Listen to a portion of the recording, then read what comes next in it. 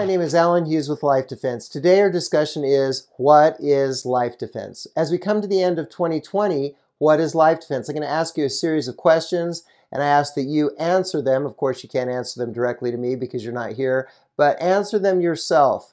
Just say them out loud. Go through this exercise with me and visualize what these might mean, and these questions and answers might mean in your life.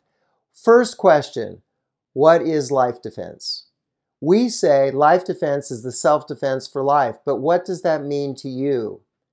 And if it's a self-defense, what is attacking you? What attacks you? And how does that affect your life? Those questions. Is there ever a time in your life where you're not in opposition, stress, challenge, growth, work, achievement, pleasure, or even fun without opposition or conflict? Ask that question to yourself. And can you achieve anything without opposition or conflict? Next question. If you could, would you want it anyway?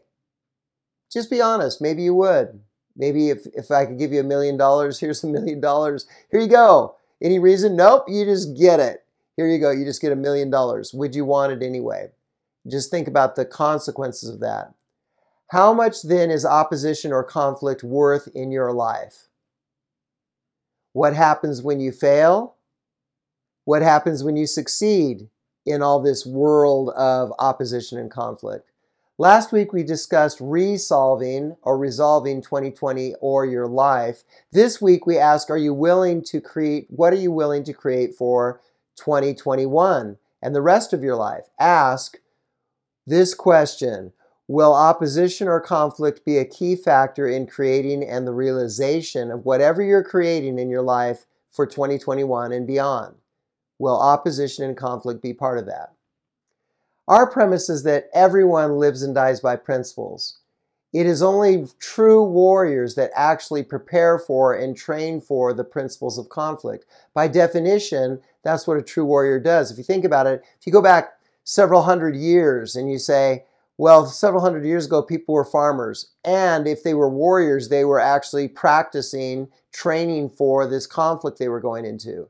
And if they trained in conflict, to go into conflict, whether they were a regular soldier or a farmer soldier or a mom and dad and family soldiers, whatever they were in whatever part of the world you can imagine soldiers or people that are going into conflict or warriors would be, would they train? And the measure of their success would be their training for the conflict, training for the opposition. We don't do that a lot.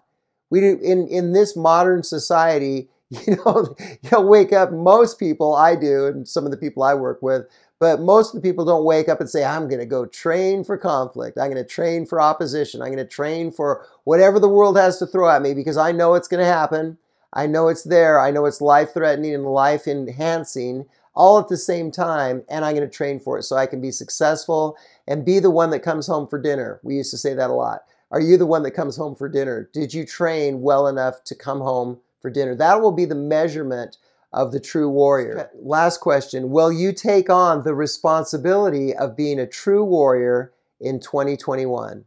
My name is Alan Hughes with Life Defense. Remember, be a true warrior in 2021, and remember that conflict and opposition are in everything. Enjoy your